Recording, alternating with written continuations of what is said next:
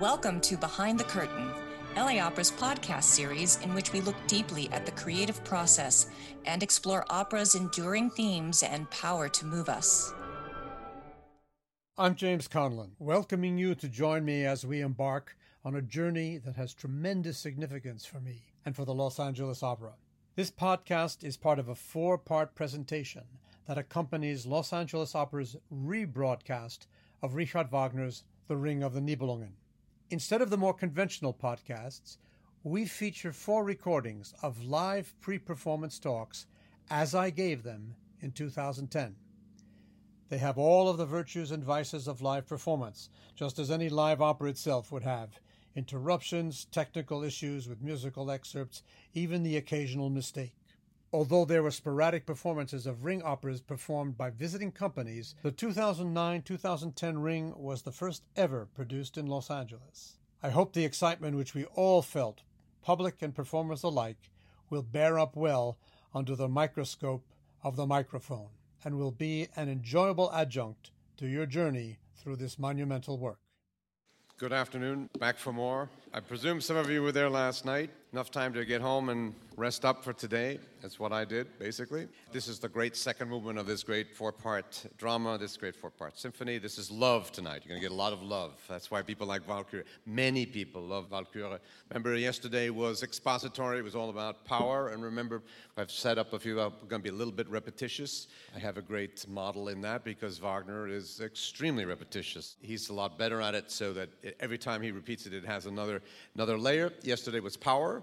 Today is love. Power and love are diametrically opposed in the ring, as good and evil are on a very basic level. All that's good for power is bad for love. All that's good for love is bad for power. And most of our characters are going to fall by their attraction to power. To whatever degree anybody is redeemed in this opera, it's because of love. The world will have to start over again after Götterdämmerung, but today we're not that far. Now remember, we're talking about the collective glue of this great work. It's musical. The musical part of the glue are the motifs, the leitmotifs, the leading motives that we talk about, which are the small cellular characteristic little bits of music. A chord, an interval, a little melody that you're going to be hearing over and over and over again. And you're going to learn some new ones again today, but you're going to hear some of them that you, of course, already heard. And as Wagner introduces them into the ring, they will, of course, accumulate so that by the time we get to Götterdämmerung, we've got a whole lot of them. Remember, they're ideas, feelings. They go beyond classification. They can be objects, the sword, the spear. They can be persons. Valhalla is a place, but it's actually associated with Wotan. The spear is his spear, but it's associated with Wotan. You heard the nature motive. Well, then from nature motive came the Rhine Maidens and came Erda. You're not going to see Erda, but you're going to see a lot of her progeny today. Now, family tree is very important, especially because this opera, everybody's related. There isn't a single person here who is not related in one way or the other to Wotan. How do I come to that conclusion? Well, basically, there's 6 major characters. Wotan, of course, is the chief god. He has a wife, Fricka. He has also, as we know, mated with Mother Earth, Erda. We do not see her this time. She'll be back again later. He had with her, amongst other things, he had 3 Norns. He had 9 Walküres. Now, Wagner loves 3 Rhine Maidens starting in Rheingold, 3 Norns in Götterdämmerung. 3 times 3, what do you get? 9 Walküres, of whom Brunhilde, of course, is the most important and the one we're going to concentrate on. So you've got all of these Walküre. You're going to meet all of them in the 3rd act. And then there is Brunhilde, who, of course, we're going to meet in the 2nd act, and she's very important. So she's his daughter, Wotan's daughter, by Erda. And in the 1st act, we're going to meet a man and a woman, a young man, a young woman, and they are going to fall in love. And they have no names at the beginning of the act, but by the end of the act, like the Garden of Eden, they are allowed to name each other, and they become Siegmund and Sieglinde. And they are brother and sister, and they are, of course, the children of Wotan by an unnamed, unseen mortal woman. Now we've got 9 Valkyrie daughters of Wotan, twin male and female, daughter and son of Wotan. We've got Fricka, who's his wife, and we've got one guy who isn't a blood relative of Wotan. He's a terrible, brutal man. His name is Hunding, and he has forcefully married Sieglinde. So that makes him, by marriage, the son-in-law of Wotan. So it's a domestic drama, and that's important because we witnessed the first part of this big canvas, which is about power, and it's about the gods. Well, yesterday, what did we see?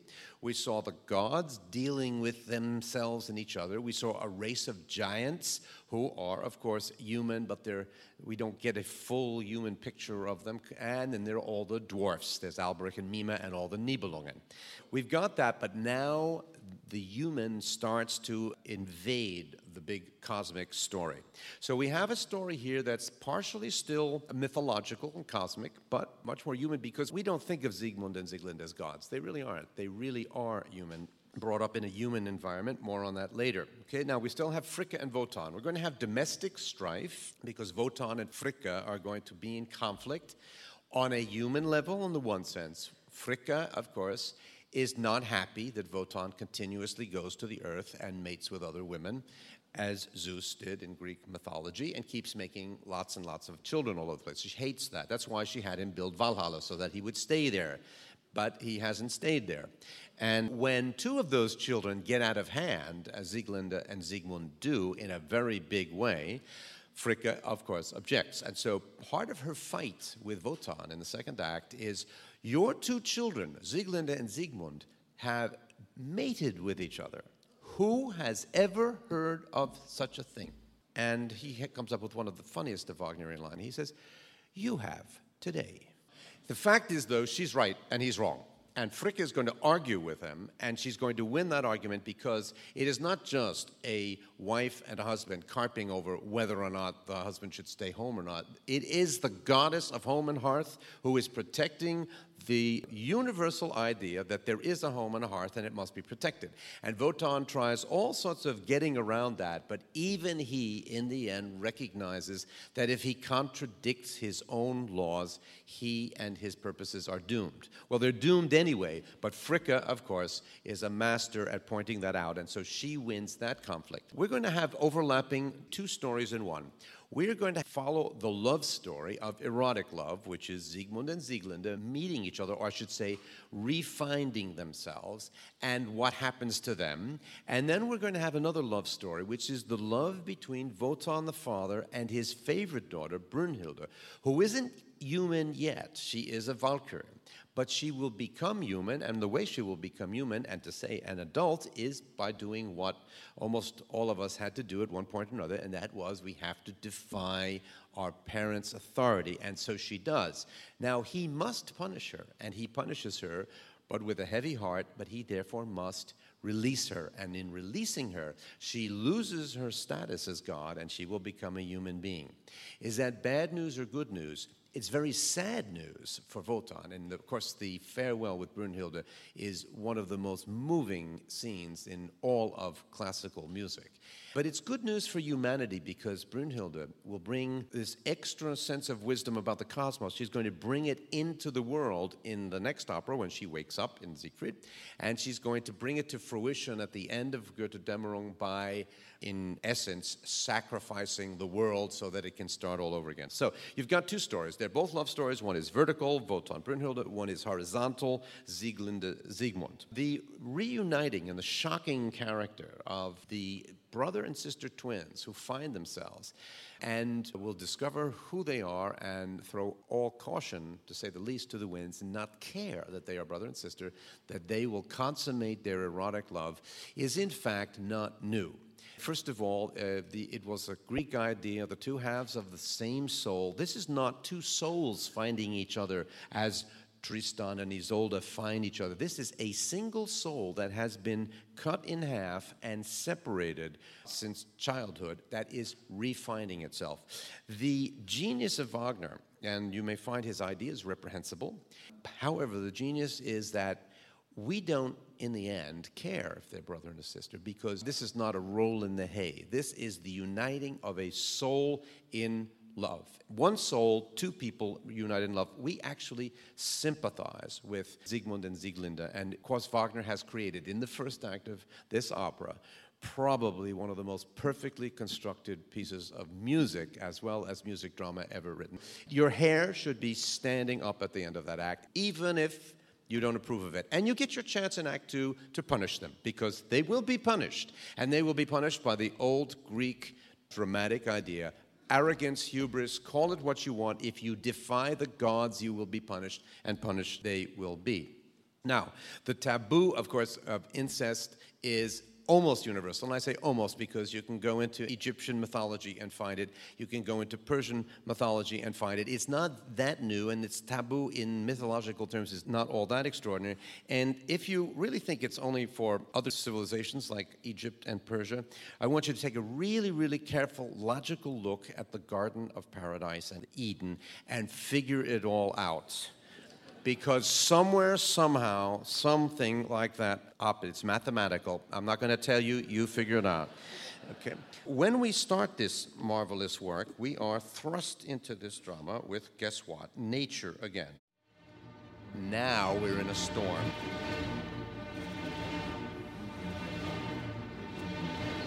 A young man comes in. That young man, he's handsome, and he has been pursued, and he is at death's door because he has been running, and he has run out of oxygen, and he has run out of water. He collapses in this little home, and of course, that is going to become Siegmund. We'll get to know him later. Now, another reminder is that Wagner, by using the leitmotif, expanded an entire new technique and gave it to the world of music drama.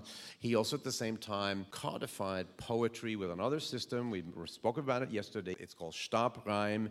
It is based on alliteration. It is based on the first sound of every line being the same. This gave Wagner increased flexibility for the length of his musical phrases. It was dogma at a certain point in the classical world that a phrase had a certain length. We called it 4 bars. It was 4 square, so to speak.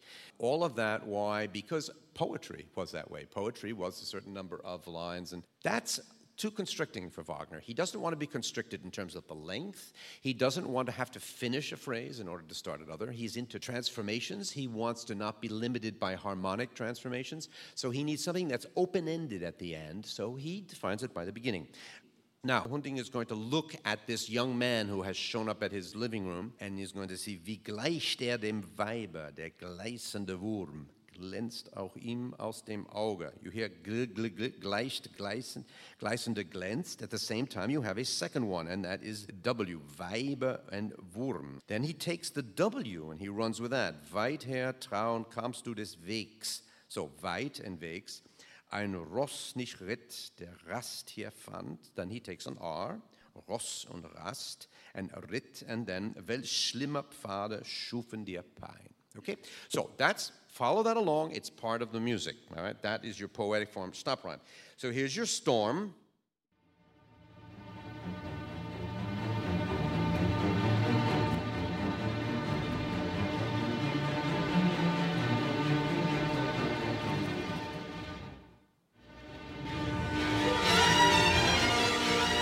The horns. You just heard that at the end of the performance last night. You heard Donner. Okay, that's Donner and his hammer. He's winding up. The storm is in full force. So the gods are watching what's going on. They see this young man running away and collapsing at the door of a very, very desolate hut. And here he comes. He's going to swing his hammer. There it is, thunder. Lightning. Second clap of thunder. Lightning.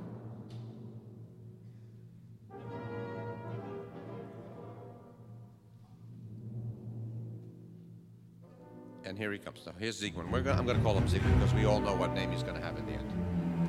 And there he is, exhausted. A transformation. Listen to the lower strings. This is a transformation of the storm idea into exhaustion, and by extension, it will become one of Siegmund's motives.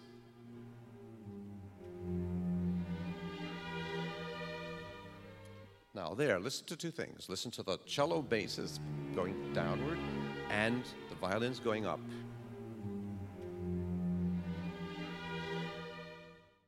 One more time. The basses and cellos are Siegmund.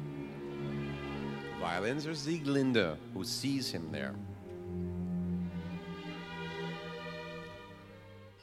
Now that bass line going down, you'll remember from the spear motive of Wotan.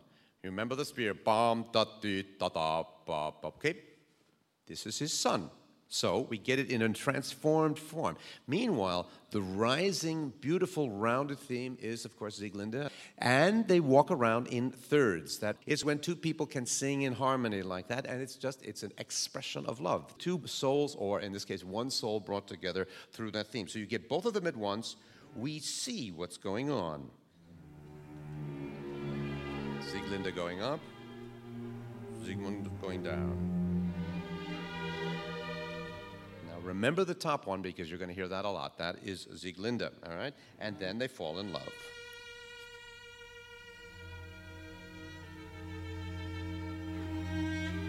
This constantly modulating melody is going to go through all the harmonies of the world, and it's going to give us a vision of what's going to happen in Tristan and Isolde a few years later.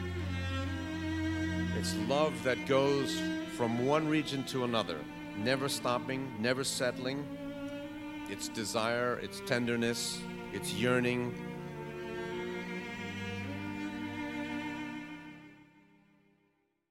You can see within 2 minutes we are in a totally different place than we were all of last night, where it was all about gold and realpolitik and Loga, stage managing and tricking everybody, and Wotan figuring out how to dominate the new boy on the block who wants to dominate. Now it's about love. There's always a problem with love, isn't there? Every opera has it, a tenor, a soprano, and a bass, all right? And the bass is inevitably the husband, the rival, whatever it is, and of course it's no different here. Here's Hunding, the brutal husband. This is not a love marriage. She was forced to marry him. Of course, he wants to know the story too. Who are you? And Sieglinde is already very curious because she is very taken with him. Frankly, if you were married to Hunding, you'd like anybody who showed up at the front door.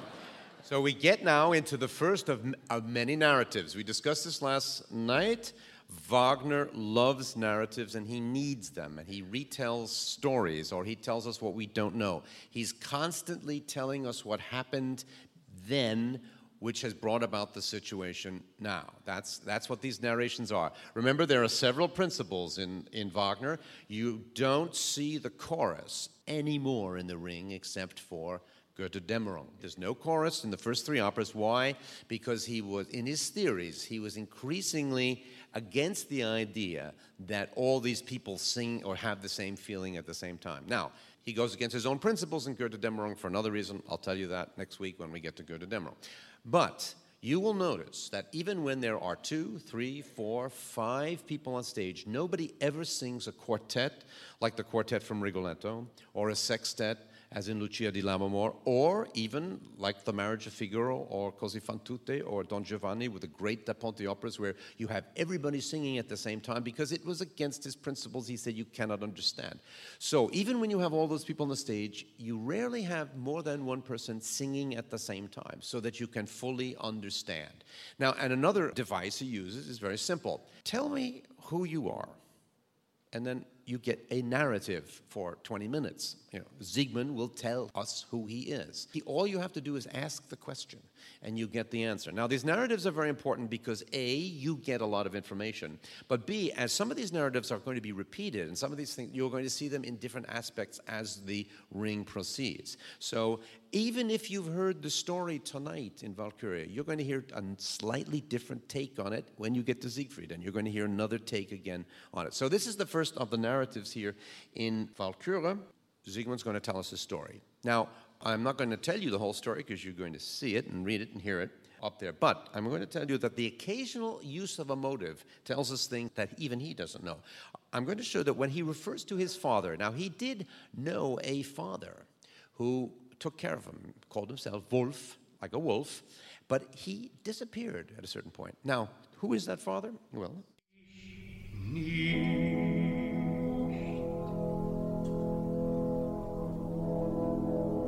that's right.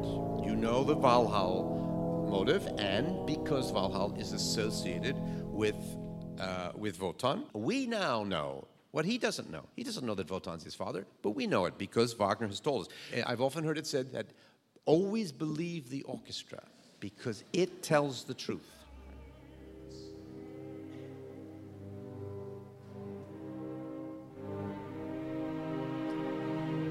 Tragic love, the tragedy of the Welsungen race. The Welsungen are the new race, two of them, at least that we know of, who are the children of Wotan by mortal women.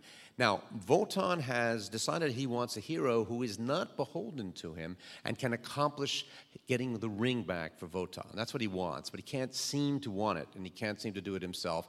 He has to have plausible deniability. He's like many, many other great leaders. Get it done, but don't attach my name to it.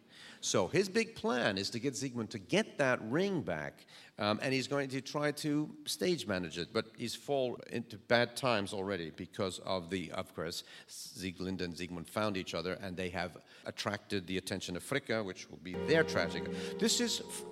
Siegmund is a typical Wagnerian romantic hero. He is an outsider, he is a sufferer, he is a man of superior sensitivities who has been outside of society and is looking into society with critique, wants to be in but doesn't like what's in society. So he's there with the Flying Dutchman, he's there with Tannhäuser, he's there with so many other types of Wagnerian heroes.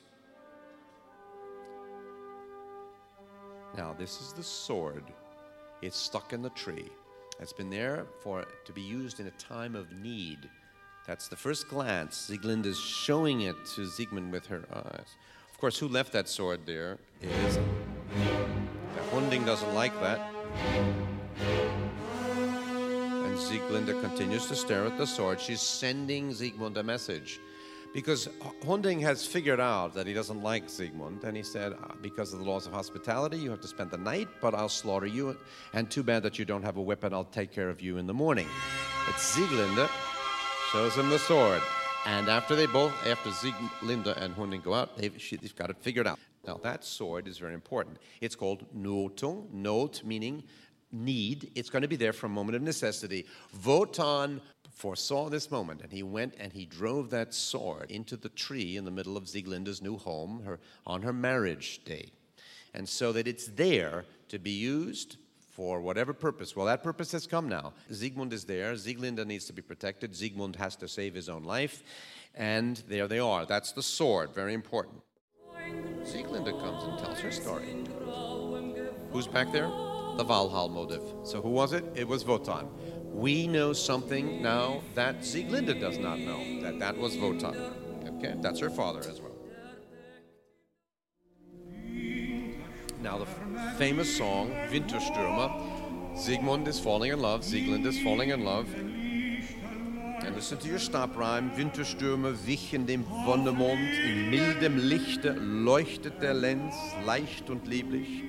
Wunderwebend er sich wiegt durch Wald und Auen, weht sein Atem, weit geöffnet, lacht sein Auge. And of course, Sieglinde is in love too. And she answers, Du bist der Lenz, you are spring. Of course, their lives are awakening, because love is awakening.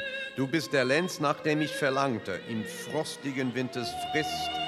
Dich grüßte mein Herz mit heiligem Grauen, als dein Blick zuerst mir erblühte. Fremdes nur sah ich von je, freundlos war mir das nahe, als hätte ich nie es gekannt.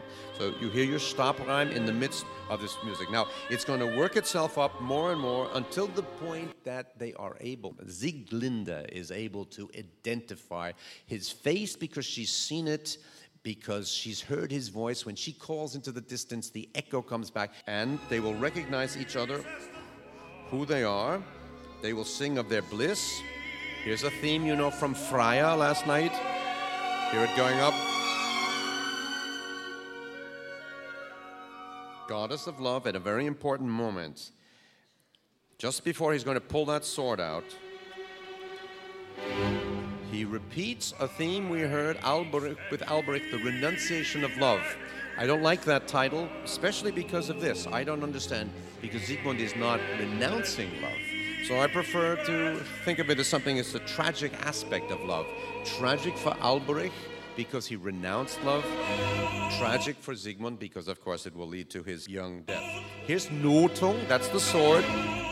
It's a falling octave. Notung, you can see again a sword-like character to that octave. And he's going to pull out the sword.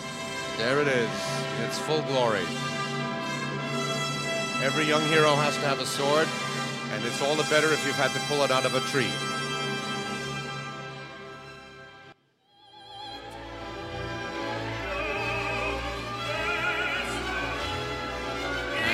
They've recognized another. He says, Braut und Schwester, my bride and sister. So let the Welsungen race multiply. And there they go. You hear the sword motive, masculine, ironic. It's going to collide now. Now, this becomes the flight motive, but they're fleeing out of the house. But they are really consummating the love there immediately. And you can hear it's going to go up to a climax. Here's this chord. Listen to that chord again. Dissonant chord at the climax.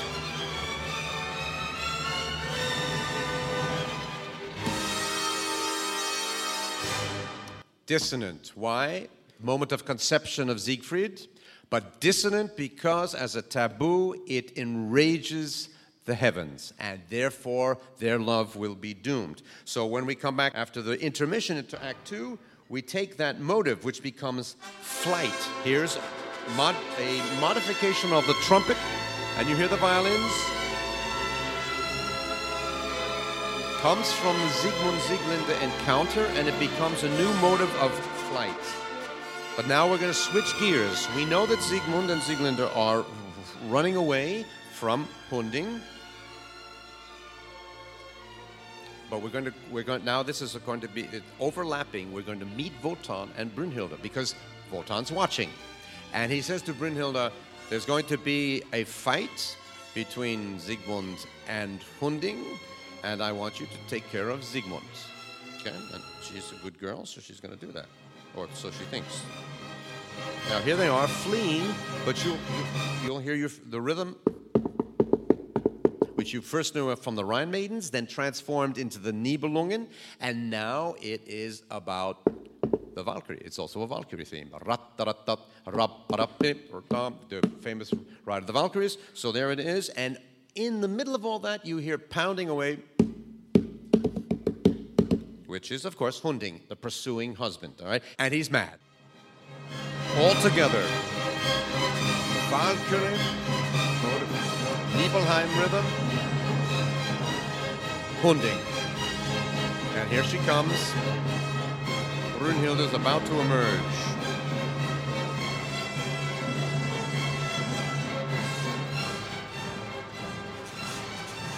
Brünnhilde.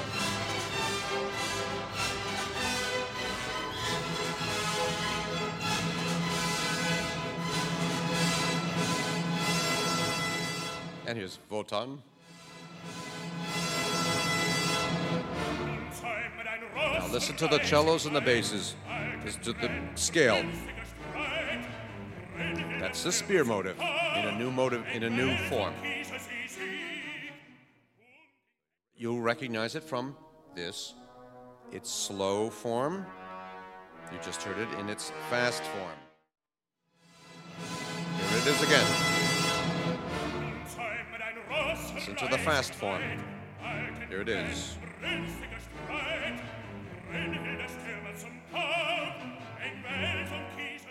And of course, here's the famous Hayo to Ho. Off she goes, in comes Fricka, and then we have this extraordinary scene of the confrontation of Fricka and Wotan. She's angry. She's angry, but she's brilliant. And this is the Inquisitor and King Philip. This is not just a little domestic quarrel. This is when two potentates go at it with him, and of course she wins. At the end of all that, the curse. Remember that? Alberic's curse? Wotan's getting the point. Although he is not in possession of the ring, it still is an implication of the ring has gotten him into this jam. Then comes Wotan's narrative. This is his frustration and his despair. You can hear it's now serpentine going down, but that's his spear. His spear has been weakened. His spear has been, it's not broken yet.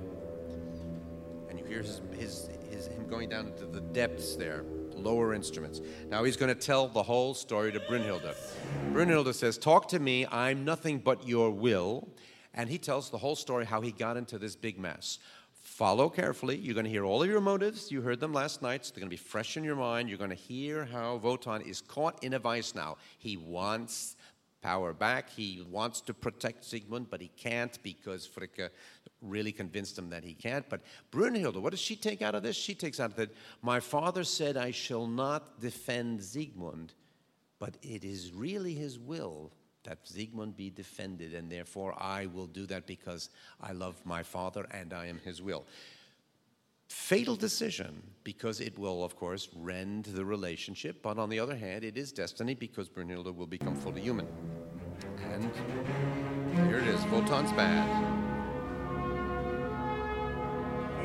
Mounting, and when he finishes that whole thing, he's mad at her because she's potentially disobedient.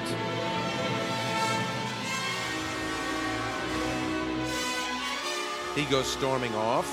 She goes to a watch events. Siegmund and Sieglinde come running in, exhausted. Sieglinde falls into a full faint. Siegmund protects her, and then something terribly important happens. Brünnhilde appears to him. Here it is. Destiny, fate. You hear how it opens up. Two simple chords and one more note, and opens up the universe. Fate is the future or the end of time. Whatever it is, it opens up into some unknown form.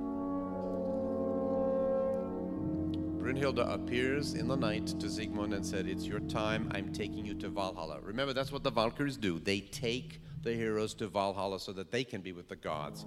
And, just imagine this extraordinary being coming to you and saying, tonight's the night, but you're going to heaven. And you're going to... And then something extraordinary happens. Sigmund starts to ask her 1,000 questions. Well, what's it like? What do you do there? And she saw it's great. Wotan's there, the heroes are there. There are wish maidens who will do whatever you want for them. All of that. And then he has one question. Can I bring Sieglinde? He wants to bring a date, No, you cannot bring Sieglinde. Well, why not? You can't bring Sieglinde. He said, well, then, grüße mir Wotan, grüße mir Valhalla. Say hi to Valhalla, say hi to Wotan, tell them I'm not coming. Wow. They have never heard this. This is the potency of what Wagner's belief in love. This is human love, so powerful that this man will give up heaven for this woman and this love. Brünnhilde has never seen anything like that.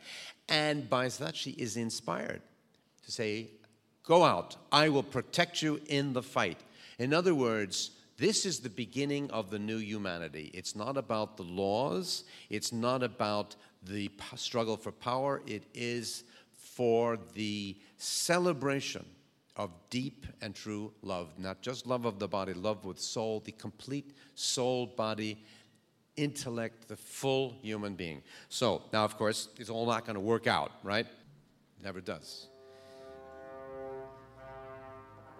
Here comes Hunding with his dogs, that's his horn, singing the Wehe. He's now Wewald. Wewald, that's a new name. That's a new name. He's heard that from Sigmund. You heard woe, remember from yesterday? Woe, Wehe. There's Hunding. Confrontation, Hunding's theme.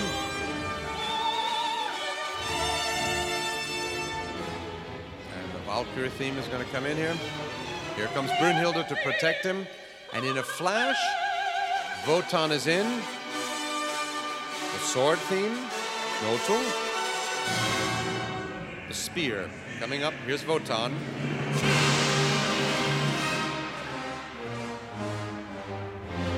He breaks Notung, and so Hunding is able to stab Siegmund. It's all happened in a flash.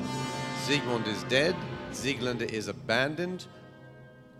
Brunhilde will take Sieglinde together with the pieces of the sword and will bring her into the forest. More on that in a moment. Hunding will look for the pleasure of Wotan, and Wotan dismisses him contemptuously. Says, go tell Fricka, kneel in front of Fricka and tell her what has happened. Hunding drops dead. Can only happen in a music drama, but this tough, mean guy drops dead. Why? Because if God personally told you that, you'd drop dead too. And so he does. Okay, so now we are in familiar territory. You know this. The Ride of the Valkyrs. There they all are. 9 minus 1. Brunhilde's not there because she's been up to other things. And, you know, the Valkyries are allowed to sing together like a chorus because they are one entity. Like the 3 Rhine maidens could sing together because they are one entity. The chorus will be allowed to sing in Götterdämmerung as one entity. Here's a new theme. Siegfried the hero. You heard that a lot in Götterdämmerung. And redemption through love will be introduced by Sieglinde now and not come back until the end of Götterdämmerung. Redemption through love. She has conceived Siegfried. She will die in childbirth, and Siegfried will be born together with the pieces of that sword. More on that in Siegfried.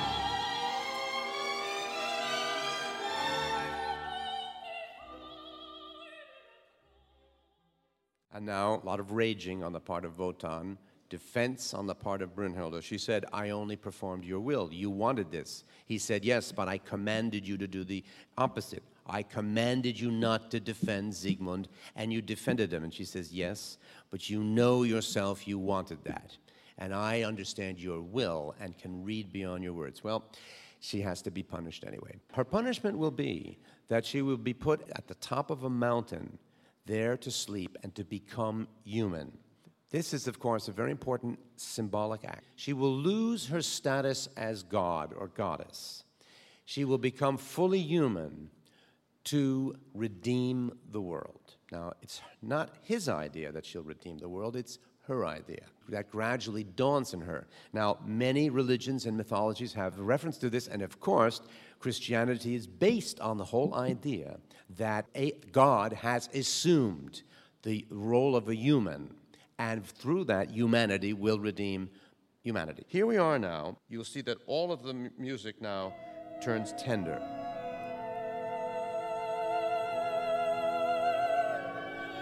Listen to the woodwind instruments. She's becoming human, or will become human. You hear a motive, which is a scale. Do, bo, bo, bo. And then it should go bom, but it goes up. Do, do, bo, bo, do, do, do. Now, what is that? It's Wotan. It's the spear. Now the spear motive has been turned around in a loving motive. Brunhilde, his daughter, through her love, is going to bring love to a loveless world. And that's why she's a heroine.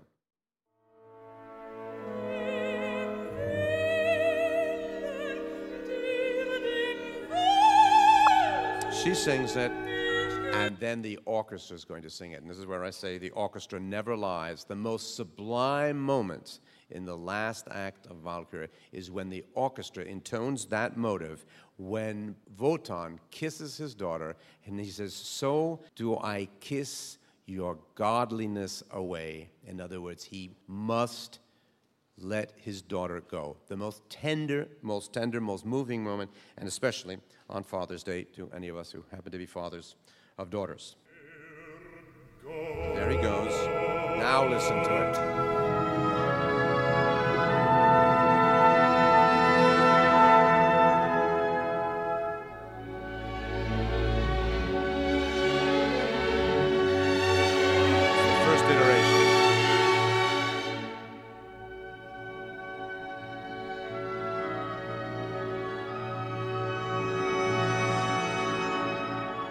second iteration.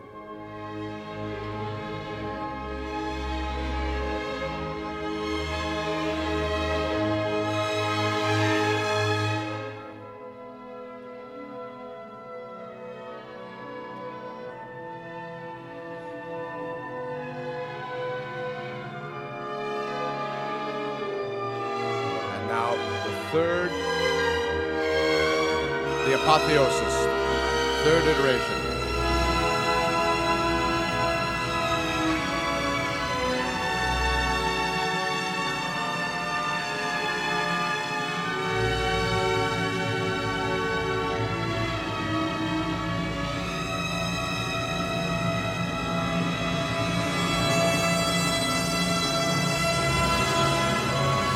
New motive. Brunhilde becomes human. She goes back to nature. This is a variation of the nature of the Rhine Maiden theme. In other words, she now becomes associated not with the gods, but with nature. From now on, Brunhilde belongs to nature. She belongs to humanity, and she eventually will ally herself with the Rhine Maidens to get that ring back. But no one's thinking about that ring at this moment. Love has completely taken over this entire drama. All he's got to do now is to put her to sleep because she's got to lie there for many years. She is put into magic slumber, and here it is. Quiet, magic, tranquil.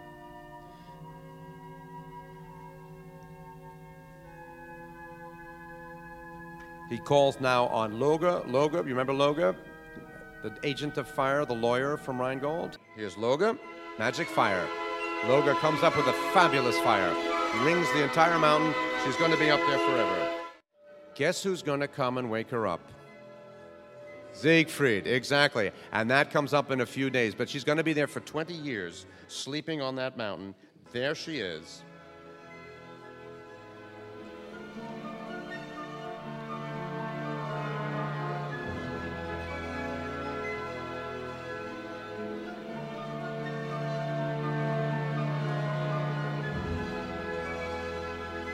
Utter tranquility. So we had one act that ended up in erotic exultation. We had another one that ended up with the god's rage, and we have this last one which ends with the most sublime, moving tranquility, preparing Brunhilde for a 20-year nap on the top of that mountain. When she gets awakened, it's the beginning of human love in its fullest form. Enjoy it today. This is a great, great opera, and see you at Siegfried. This podcast was co-produced by Rebecca Stewart. You've been listening to LA Opera's Behind the Curtain. Thank you, and see you at the opera.